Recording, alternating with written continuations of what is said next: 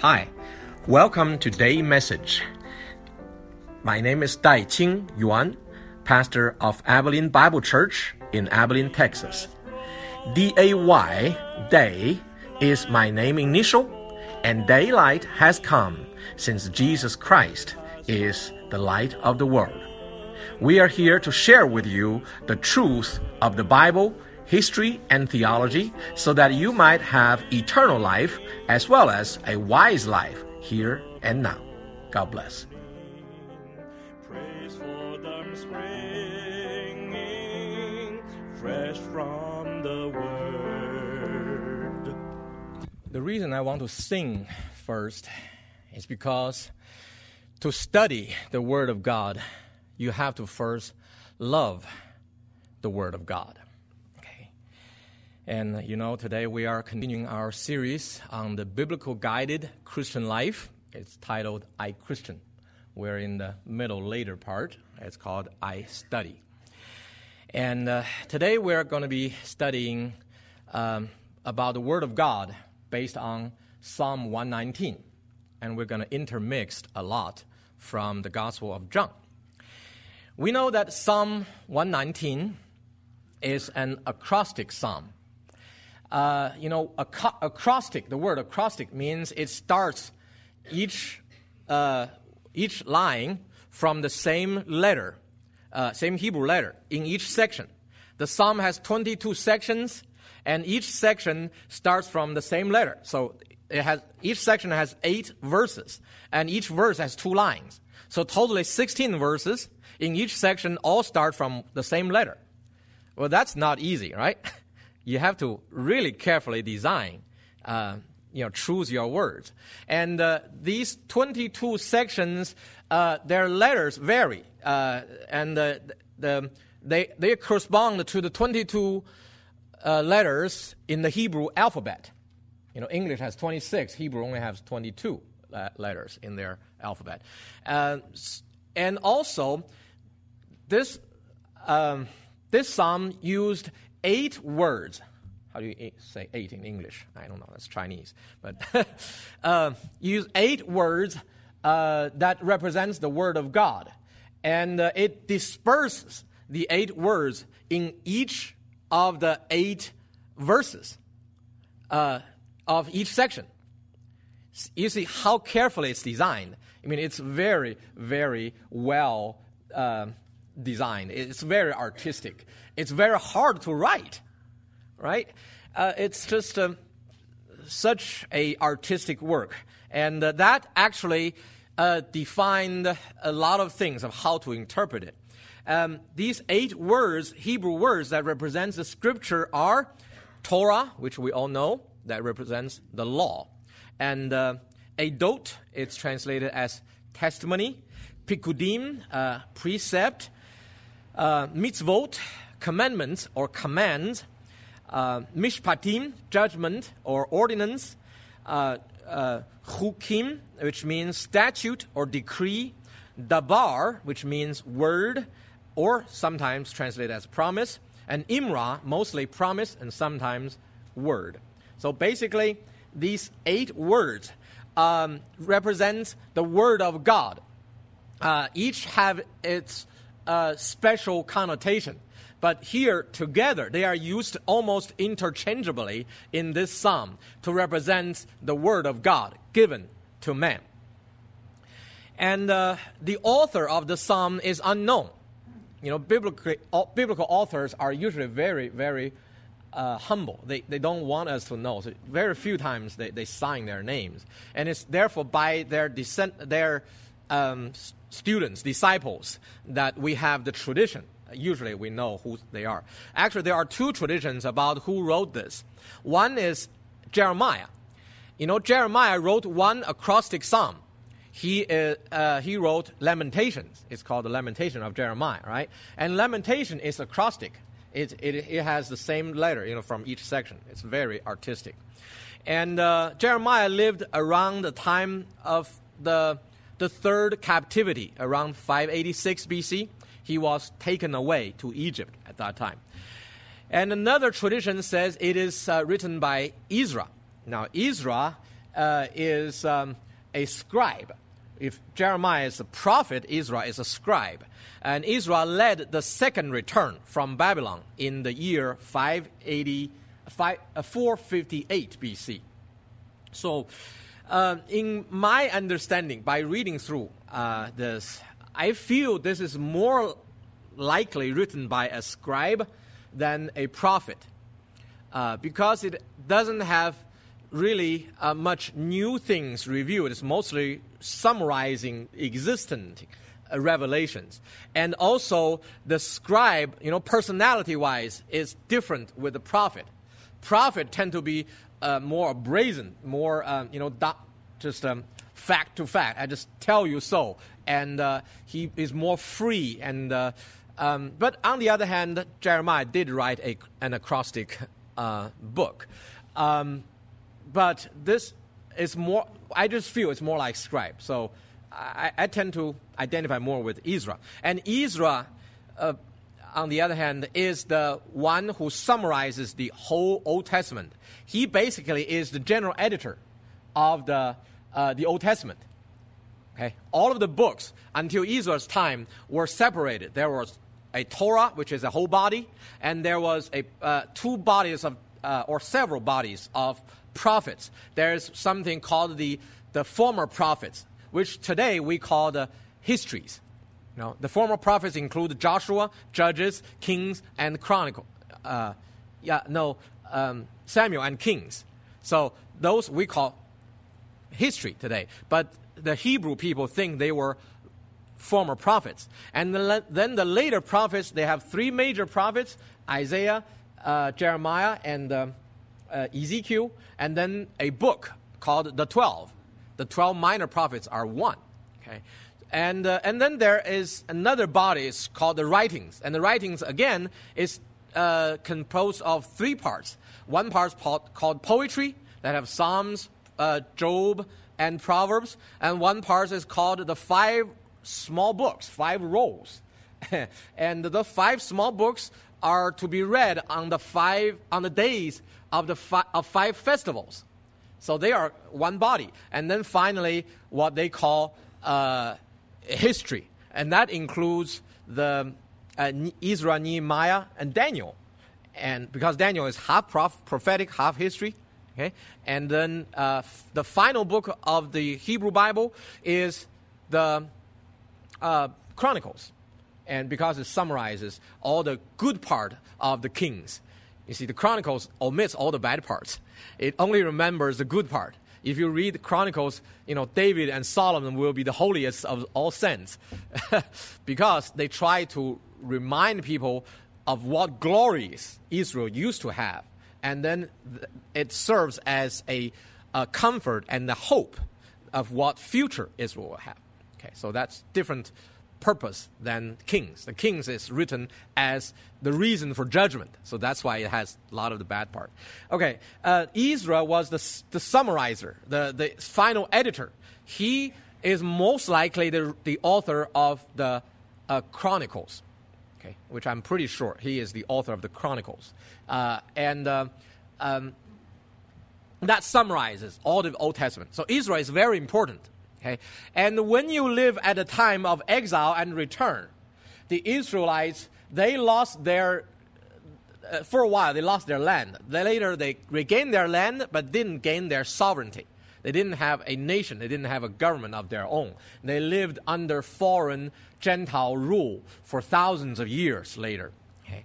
And if you are in that stage, what do you have? You don't have something that you treasure, right? Do you treasure the independence and sovereignty of your nation? Do you treasure it? Do you treasure your freedom? Do you treasure that you can live under a reasonable government that's not oppressing you, right? If you treasure all those, they didn't have it. They lost it. So what do they have? They have the Word of God, which gives them promises that the glory of Israel will be restored. As people repent, as they turn around from their evil ways and go back to God, God will fulfill his promise because he said to the ancestors, to the forefather of the Israelites, I will give this land to you forever. I will give a nation to you forever, and you are forever my people. And I will give you blessings, and you will be blessings to all nations. These promises are meant to be true. And if they have not been totally fulfilled, they will be in the future. And that's why the Word of God became so important to the people who came back from exile. Because that's all they have. It's the promise. That's their treasure. That's their hope for the future. Okay. And the theme of Psalm 119 is that the Word of God is the only sure guidance for believers to live godly and blessed life in a corrupt and hostile world. The world is hostile to believers. The world is corrupted from sin. But we can still live a godly life and a blessed life if we follow the Word of God. Not only believe, but also take it as a guidance for our practical life. Okay? Not just believe and then leave God in the church building and then we go to live our life. No, we have to take God everywhere we go. Okay? To work, to home, and to the playground. Anywhere. And if you go into the tavern, okay, you have to take him too. Maybe you won't go then. So, okay, that's what the psalm is for. To interpret this psalm, it needs to pay attention to the format, to the way it was written. Okay. Because this psalm is written with such an elaborate format. Remember, beginning with the same letter for the first word of each section on every line. And then 22 sections, each with different letter. And also 8 words about the Word of God are dispersed in the 8 verses. One in each.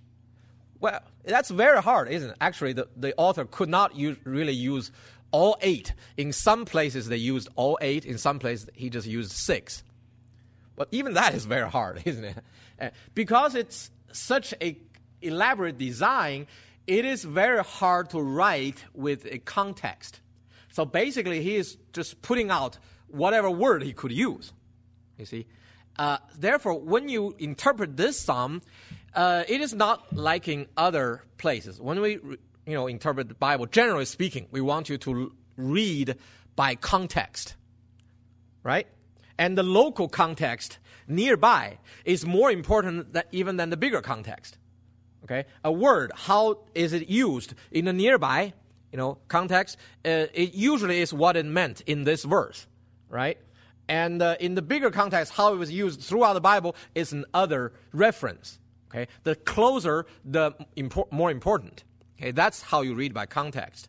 However, for this psalm, it's very hard to write something continuous with a context. So basically, you can study this from a thematic point of view. That's the best way of studying this. Okay, because the author just scatters his ideas throughout this whole psalm. And there are what I call golden verses. They're just wonderful, well-sounding sentences. They are scattered all around. And if you want the same theme, you cannot get it by context. You have to just pick them up from everywhere and put them together. This is how we will study this psalm, thematic study. And the first theme of this psalm is about the nature of the Word of God, that the Word of God is eternal. Verse 89 to 91 says, Forever, O Lord, your word is settled in heaven. Your faithfulness continues throughout all generations. You establish the earth, and it stands. They stand this day according to your ordinances, for all things are your servants. You see, when was the word of God settled? Where? It's in heaven. When? In the eternity past. Okay. So before there was time, there was the Word of God. Okay? It is eternal. And how long does it last? It is faithful throughout all generations. So from the beginning of time till the end of time. Okay? throughout all generations, the word of God is meant to be true. That means whatever is said will be referring to reality. Okay? It will come true. So throughout all generations, it's eternal. And the earth, it stands according to your ordinance. The word ordinance is another translation for decree. God decrees. He said so. And then it will be so. For how long? As long as God wills. So that is the word of God. It's eternal. And similarly, we read that from the Gospel of John. In the beginning was the Word, and the Word was with God, and the Word was God. And the word, the Greek word that's translated into English word, quote unquote, is logos. Logos is the root for the word logic. See, logical reasoning. Okay, the rational foundation of all the existence is Jesus Christ himself. He is like the mind of God. Okay? In him is all the principles that organize the whole universe. Why is the universe created? For him. And how was it created? By him. Okay, and for what purpose is the world created? Well, so that we may have a bride of Christ that will be generated among mankind, okay, which will be prepared for the eternal home in the new heaven and earth. It's called the New Jerusalem. So everything is by Christ, for Christ, and of Christ. So that's why he is the rational foundation of all created existence. That's why he is called the Logos. And the Logos is called a word. You know what is a word for?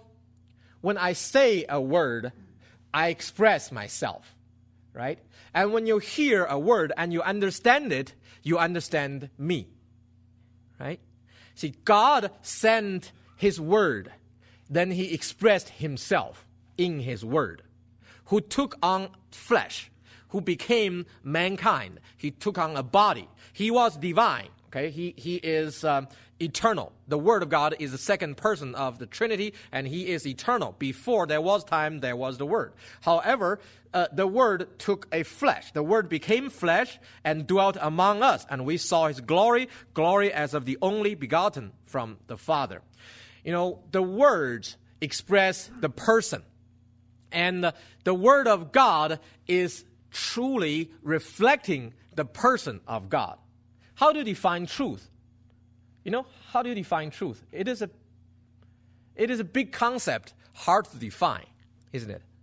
Truth is, if you say something is true, then this thing, interesting, this morning when I asked this question, a boy raised up his hand. The bravest are the youngest, okay?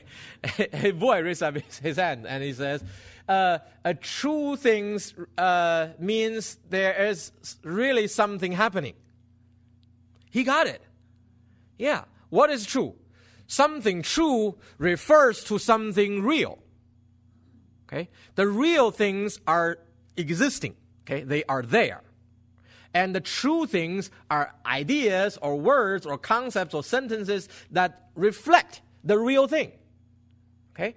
If you say something or think about something that has no correspondence in reality, such as unicorn, okay, you can have this idea. The idea is in our minds. Human minds can have true concepts which refer to reality or false concepts that have no correspondence with reality. Have you seen a unicorn? I haven't. Probably there isn't any, okay? It exists only as a concept in the mind, but not as a reality. So that concept is not true, okay? It's fanciful, okay? It's not true. The true things always correspond to real things. Since God is the ultimate reality, isn't he? Everything else created, even though they are real, like the world, this thing, me, we are real, but we are real in a secondary sense because we are created. And we live in space and time. And by the way, space and time are creatures too. And someday, God's going to roll up all of the heaven and earth like an old cloth and burn it. Okay, so it's temporary. So by that time, we will not be that real anymore, right? So what is real in us, really real, is our soul that will exist forever. This tent, this clothing, this body is actually something that can be put on and can be taken off. And our soul will exist in a forever glorified body if we believe in Jesus. So reality, there are levels of reality. Okay, God is the ultimate reality. Okay, so how do you know this ultimate reality? Can you reach up to heaven and sense God? My arm is not that long, right? Can you think and reason and understand everything about God from what you know? Well, my mind is not that fast. Neither does it remember everything. Okay, so experience or reason are not the ways to know God. How do you know God? Only if God reveals himself. By what? By his word. Okay. So the word of God is the revelation of God himself. And the only way to know God is by knowing the word of God. Okay. Hearing it, understanding it, and practicing it. And that's how you know the word of God and how you know God. The word of God is true. Your righteousness, verse 142. Your righteousness is an everlasting righteousness, and your law is true. Okay. Verse 151. You are near, O Lord, and all your commandments are truth. Verse 160. The sum of your word is truth, and every one of your righteous ordinances is everlasting. See, altogether, repeatedly, the psalmist said that the word of God is truth. That means whatever it says, it corresponds with the reality, with who God is and what God plans to do. Okay, some he has already done, some he will do. Okay, and they correspond. That's why if you believe the word, you have faith, then you have hope, because you know whatever God says, it will come true. Okay, that's where our hope lies upon. And our hope, Christian hope, is not like the worldly hope, which are just good wishes. I hope you do well. It's good wish. Okay. When we say we have a hope that we will have a resurrection, that is more than good wish. Okay, that's something we firmly believe that will come true because it is based on the word of God, the promises of God. Jesus also said that the word of God is true. So Jesus said in John 8, verse 31, Jesus said to the Jews who had believed him, if you continue in my word, then you are truly disciples of mine, and you will know the truth, and the truth will make you free. Well, it's interesting. Right after this, the Jews said, how come we're not free? So do they believe him? Well, it depends on what standard, what level do they believe in him. Jesus said, if you continue in my word, that is real belief. Okay? If you continue in my word, you will know the truth. Okay? If you continue in Jesus' word, that means you believe him and you do what he says. Then you will be given the Holy Spirit once he comes. Then we will know the truth. Okay? And the Holy Spirit will reveal all the truth. And Jesus said to him, I am the way and the truth and the life. No one comes to the Father but through me. If you had known me, you would have known my Father also. From now on, you know him and have seen him. Jesus claims to be the truth. The truth is the exact representation of the reality. Okay. Whatever God is, that's Jesus is. All the attributes of God, Jesus has the same. Okay? If God is almighty, all-knowing, all-present, so is Jesus. Even though when he was on the earth, he kind of put his power attributes on hold. He didn't use those.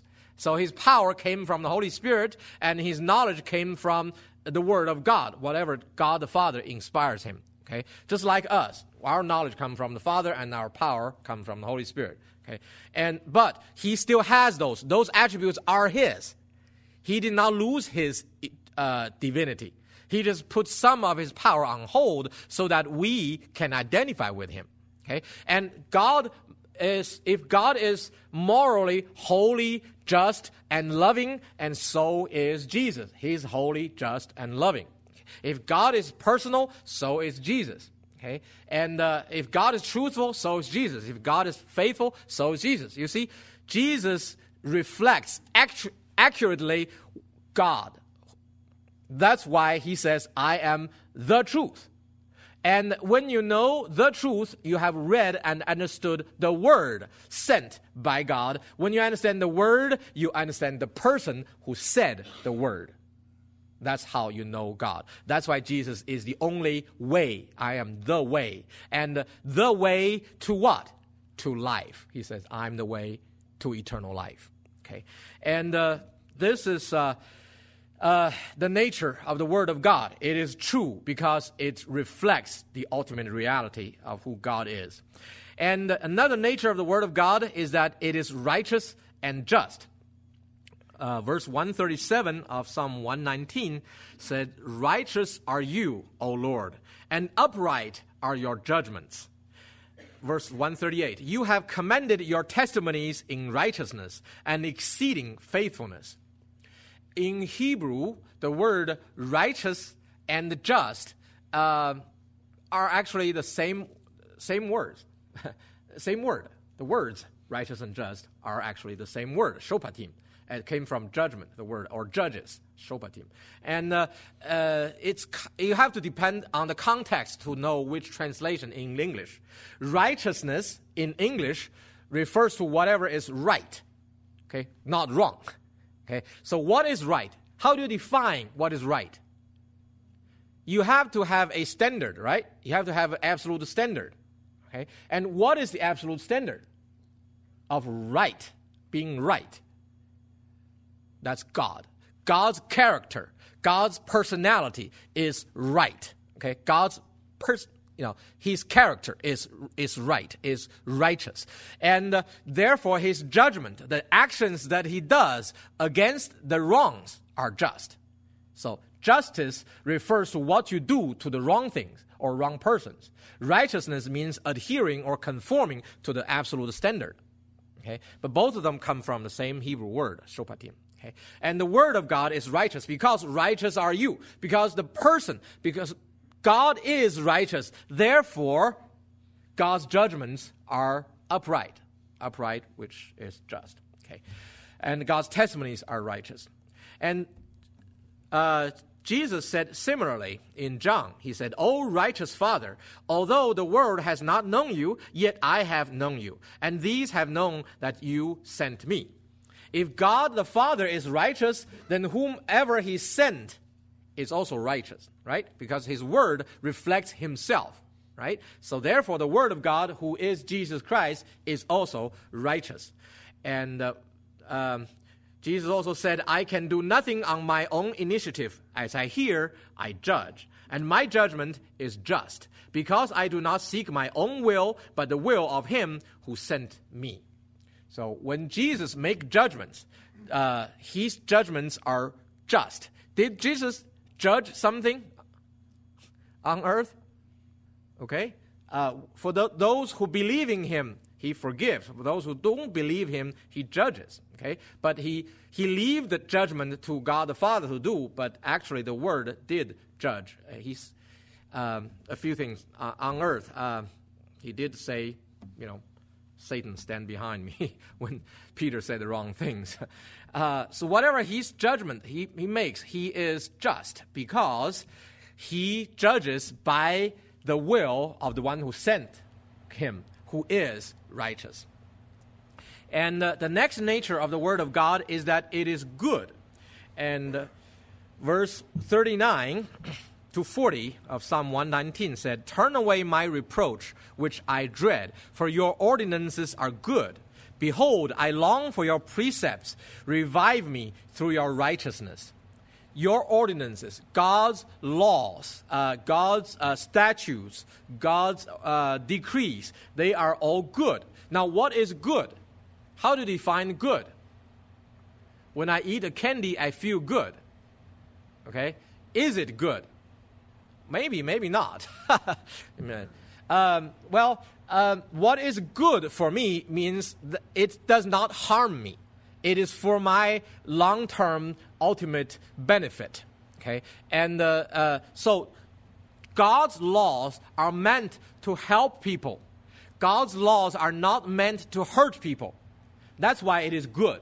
Okay, and verse 38, you are good and do good. Teach me your statutes. The arrogant have forged a lie against me. With all my heart, I will observe your precepts. So God is good, and he does good. Okay, and when evil people harm God's people can follow God's law in order to feel the presence of the good God. Okay, so what is good? Again, good is for our benefits. And what defines goodness ultimately is the life of Jesus. Jesus says, I am the good shepherd. The good shepherd lays down his life for the sheep. He who is a hired hand and not a shepherd, who is not the owner of the sheep, sees the wolf coming and leaves the sheep and flees. And the wolf snatches them and scatters them. He flees because he is a hired hand and is not concerned about the sheep. I am the good shepherd, and I know my own, and my own know me. Even as the Father knows me, and I know the Father, and I lay down my life for the sheep. So what defines the goodness? The ultimate goodness is self-sacrificing giving, by giving self for the benefit of others. That defines goodness. And Jesus, by giving his all, he gave us the best example and definition of what goodness is. Okay. So if we want to know the good God, know the good shepherd first. And the next nature of the Word of God is that it is wonderful. You know, the word wonderful means wonderful, full of wonder. Okay, something you wonder, that give you wonder is because it surprises you. It gives you things that you could not expect. It's beyond your normal expectation or understanding. And verse 18 of Psalm 119 says, open my eyes that I may behold wonderful things from your law. I am a stranger in the earth. Do not hide your commandments from me. And verse 129 says, your testimonies are wonderful. Therefore my soul observes them. The unfolding of your words gives light. It gives understanding to the simple. You see, the Word of God is full of wonders because they have basic meanings, they have deeper meanings, they have very, very wide applications that can benefit our life. And when we understand more, we obey more, we actually sense the presence of God more, and we just feel wonderful. Okay, something that's wonderful, that's always beyond our regular expectation. The Jews interpret the Bible with 4 levels of meanings. And we Westerners, we actually think according to the Greek way, which is logical, sequential, and it's always, one after another, and you try to be precise all the time. There is something good in being precise. Okay, I came from China. The language in China is quite vague. Sometimes we can have many words describing one thing with very different connotations. And English has a lot more words, and therefore it can be more precise. It can be one word just for this, one word just for that. Okay. However, there is a goodness in being precise, but there is some bad things too, that you lose some of the connections, okay, that the shadow of the word that show us. Okay, so that's why we can't deny our heritage and our culture totally. However, we need to understand that when we read the Bible, there is a basic meaning which is logical and sequential, and that must be understood because that's the basic. However, there are times when the Bible have deeper sense of meanings. We call spiritual meanings. Whatever level, the Jewish said 3 more levels, I still don't get it. But I do understand sometimes there are deeper symbolic meanings. And that it takes the Holy Spirit to inspire us, to let us suddenly open our eyes and see. And you will say, wow, wonderful. Why I didn't see that before, now I do. Well, why? Because God has shown me, and God rewarded me for seeking understanding. And those moments come to you as you keep seeking and studying the Word of God. Okay, and in Isaiah, actually a prophecy was given. For a child will be born to us, a son will be given to us, and the government will rest on his shoulders, and his name will be called Wonderful Counselor, Almighty God, the Everlasting Father, Prince of Peace. Sorry, I only remember the tenor part, but that's when it's 20-something years ago I sang it. I still remember it. But this is in Messiah, but Wonderful Counselor actually is a name for Jesus. Okay, He will be the one that gives us counsel, give us guidance of life, and these are beyond our expectations. When we, like when you're driving a ship in a river, sometimes you will feel like I'm going to run into the mountain, and then suddenly, whoop, there's a turn. Okay, and there's an opening. Okay, the wonderful counseling came at those moments when you feel like your life is it's like a boat running into a mountain, and then Jesus gave you a wonderful counsel, and He just suddenly opens a new way, and if you follow Him, you will be safe. Okay, so that's how He is. The wonderful counselor has been born. And in John, Jesus said, do not be amazed that I said to you, you must be born again. The wind blows where it wishes, and you hear the sound of it, but do not know where it comes from and where it's going. So is everyone who is born of the Spirit. Because the Helper, verse 26 says, by the Helper, the Holy Spirit, whom the Father will send in my name, He will teach you all things.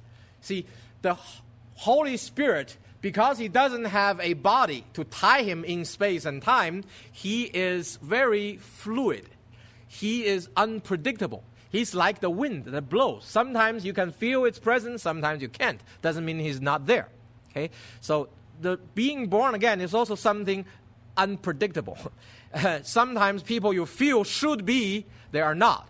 Sometimes you feel people that you don't expect, they come to Christ and they become wonderful Christians. So it's unpredictable. Holy Spirit's work is just wonderful. Okay? And that's Christian life also. If you're filled with Holy Spirit, you'll always sense a certain sense of wonder. Life is never boring when you're filled with the Holy Spirit. And the function, the next theme of the psalm is the function of the Holy Spirit, of the Word of God. The Word of God saves. Verse 41 of Psalm 119. May your loving kindness also come to me, O Lord, your salvation according to your word. Verse 42. So I will have an answer for him who reproaches me, for I trust in your word. How do we have salvation? By trusting in God's word.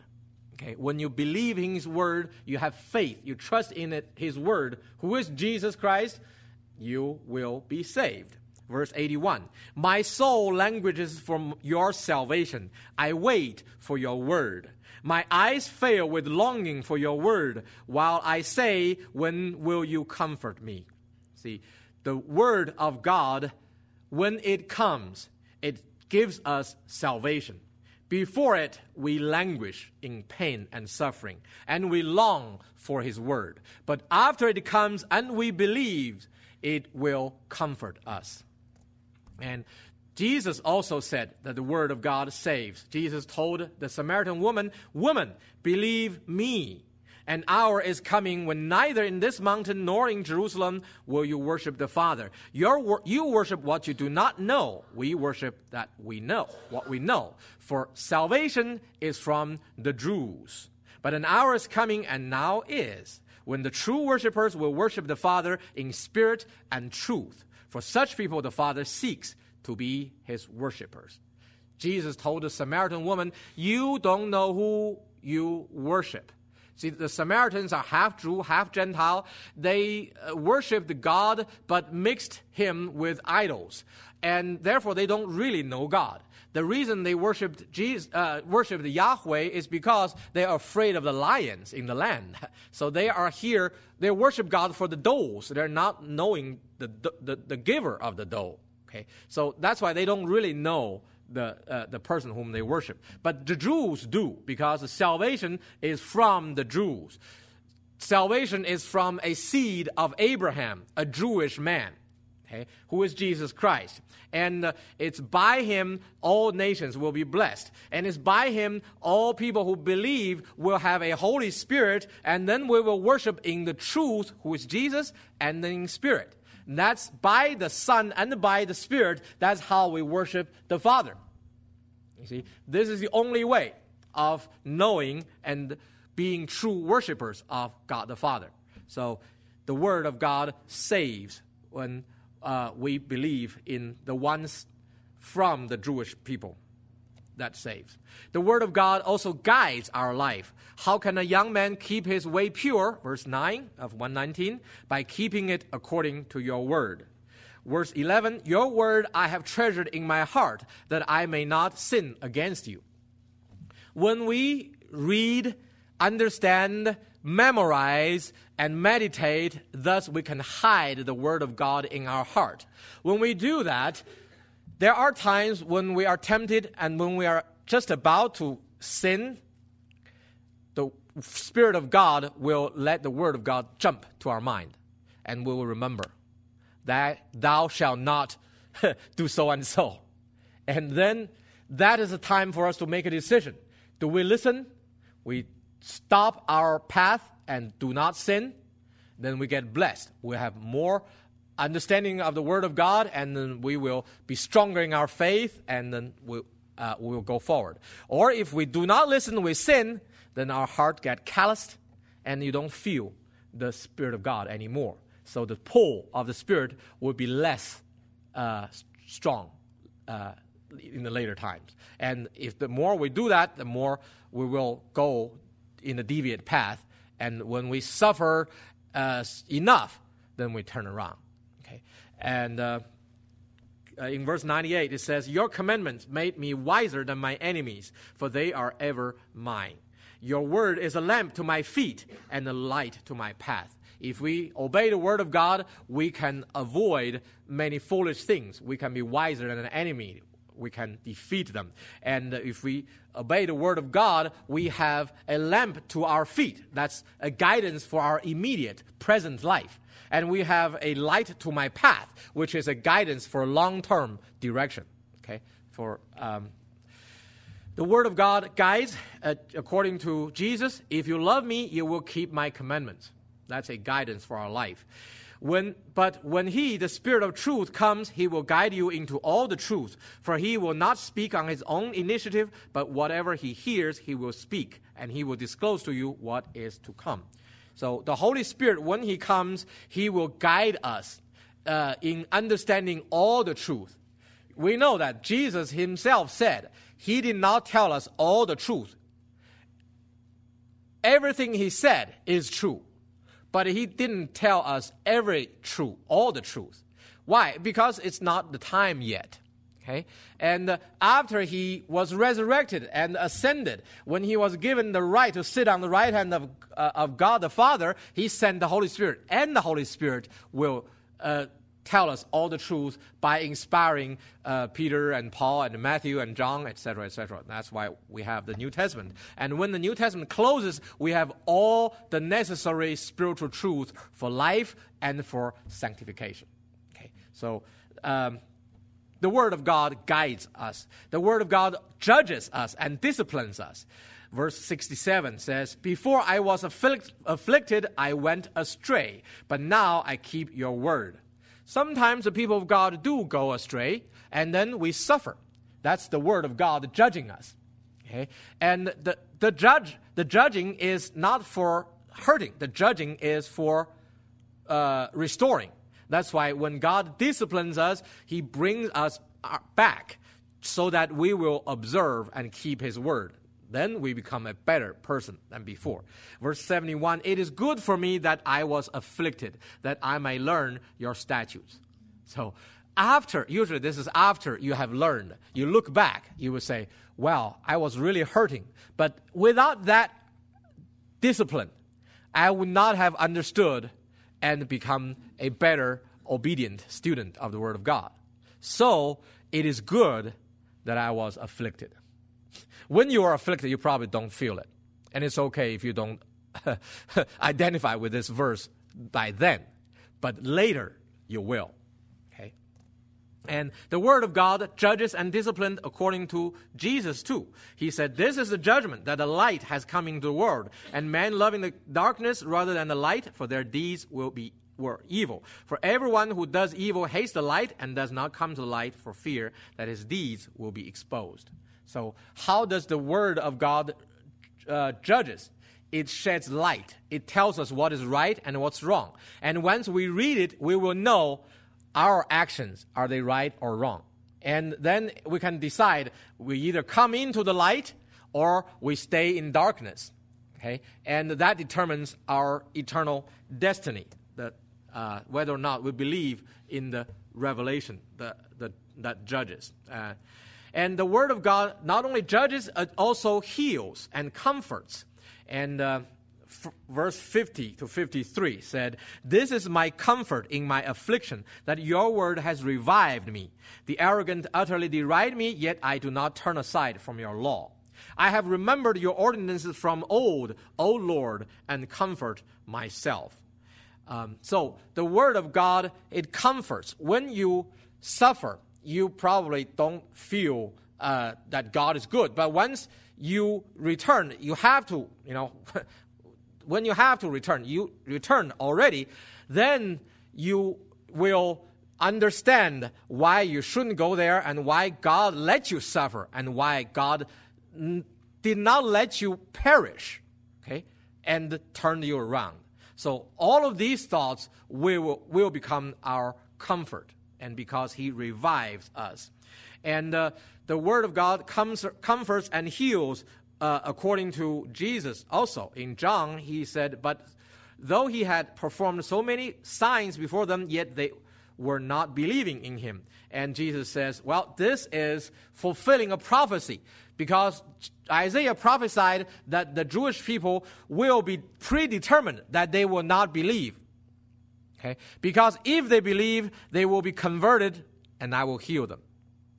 It is the sovereign right of God to predetermine who will believe and who will not. Because we believe because we are chosen first. Okay? And on the other hand here, if we are chosen and if we believed, will we be healed? We will. Okay? We will be healed. And now it's our action. How do we love the Word of God? We must love by action. Okay? Our attitude must be reflected by action. We should love the Word of God by learning and meditation. Psalm 119:11 says, your word I have treasured in my heart, that I may not sin against you. So remember, learn, and hide it in your heart. With my lips I have told of all the ordinances of your mouth. We should not only read it and understand it silently, we also should read it aloud. Okay? And just reading the word aloud is actually comforting. And it is, once my wife got quite depressed because of certain events, and she asked me to read the Bible to her. I had to read the Psalms, and I have to read it in King James Version. Other versions didn't work. Because Psalms in King James is just so beautiful, okay? And it really comforts our soul. I mean, there's something special spiritually at work when you read aloud the Word of God. Okay, that's why every time when we worship, we read some Word of God aloud. That's part of the worship. Okay, and how I love your law, I sang that song. It is my meditation all the day. We need to meditate it. And your commandments make me wiser because they are ever mine. They are ever with me. So we need to love the Word of God by learning it and meditating it. We need to love the Word of God by obedience. Jesus said, the psalmist said, give me understanding that I may obey your law. And Jesus said, if you love me, you will keep my commandments. If you love somebody, you will not do something they don't like. Right? If you love God, you will learn of His character, His personality, His preference, His words, and His will. And you will try to conform to it by obeying His commandments. That shows that you really love God. We should love the Word of God by loving others. Jesus, at the end of the book of John, he said, he asked Simon, son of John, do you love me more than these? He said to him, yes, Lord, you know that I love you. Peter was asked 3 times, and the last time I think he almost cried. He said, you know I love you. Peter is a very emotional person. And Jesus said to him, Peter, tend my lambs. Okay. If we love God, we love other children of God. Oops. My computer ran out of power, I think, because I didn't put the power in there. But anyway, the Word of God is good. So we must love it by doing some actions to it. Okay, our love must be carried, accompanied by action. Okay, and we have. I guess we need to wait for the computer, but. Anyway, there are other things that the Bible gives us in how to love the Word of God. If we cannot recover in time, you can listen to it online. Well, it won't have it. You can get the printout. We always print out this after this Sunday, next week, whenever you come to church. And next Sunday, you can always get a printout here. Okay, and you can actually if you have access to internet, you can always get it online and download it. I usually try to upload it the next day or so. Okay,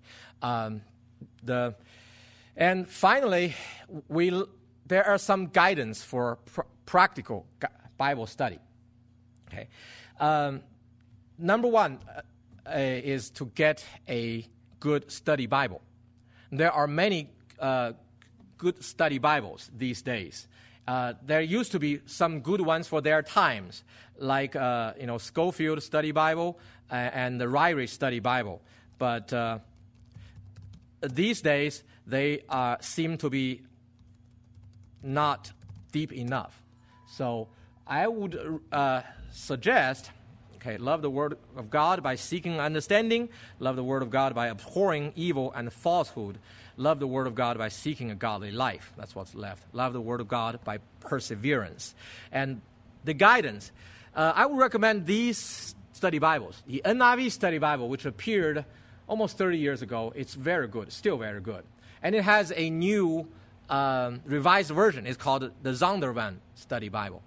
It is totally revised, and if you can read it through not only the text, but also the introductions and the notes, man, you're like going through the seminary. It's very, very rich.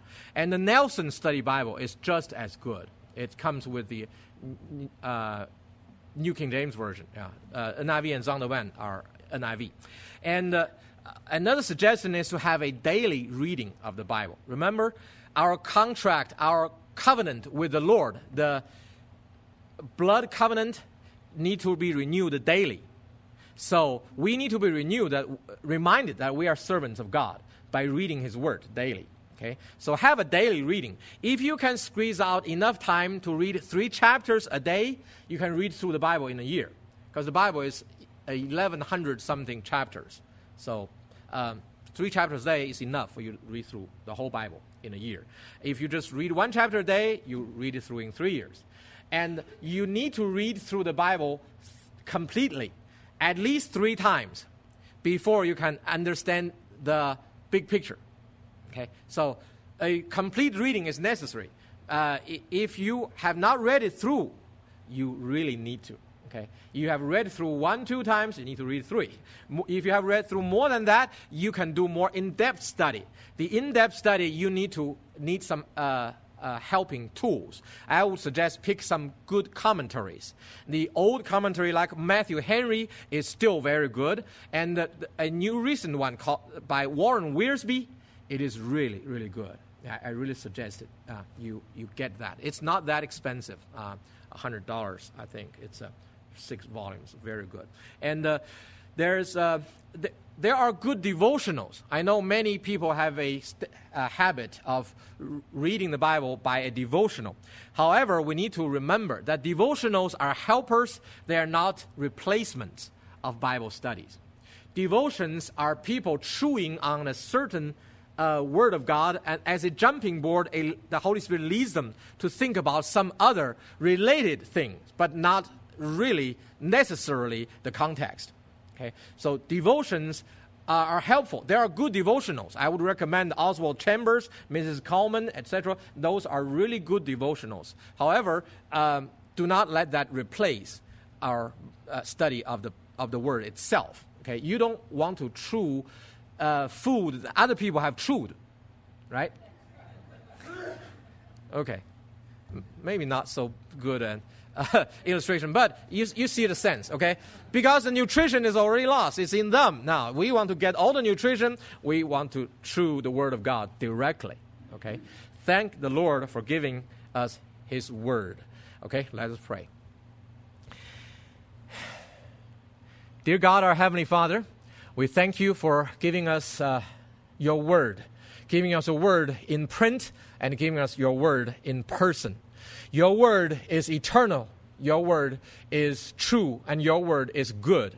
Your Word judges, and your Word heals. And we pray that by believing in your Word, we shall be converted, saved, healed, and guided so that we may live a blessed and godly life, so that when we see you, you shall be pleased with us, and by now we can becoming better helpers and servants of you. In Jesus' name we pray. Amen. Thank you. Thanks for listening. Please visit us at dayministry.com or abilenebible.org for more teachings in audio or visual forms, as well as other study materials. Don't forget to check us at youtube.com/Abilene Bible Church for our TV series. God bless you. Sprung in completeness where his feet pass. Mine is the sunlight, mine is the morning, born of the one light, Eden saw play. Praise with elation, praise every morning, God's recreation.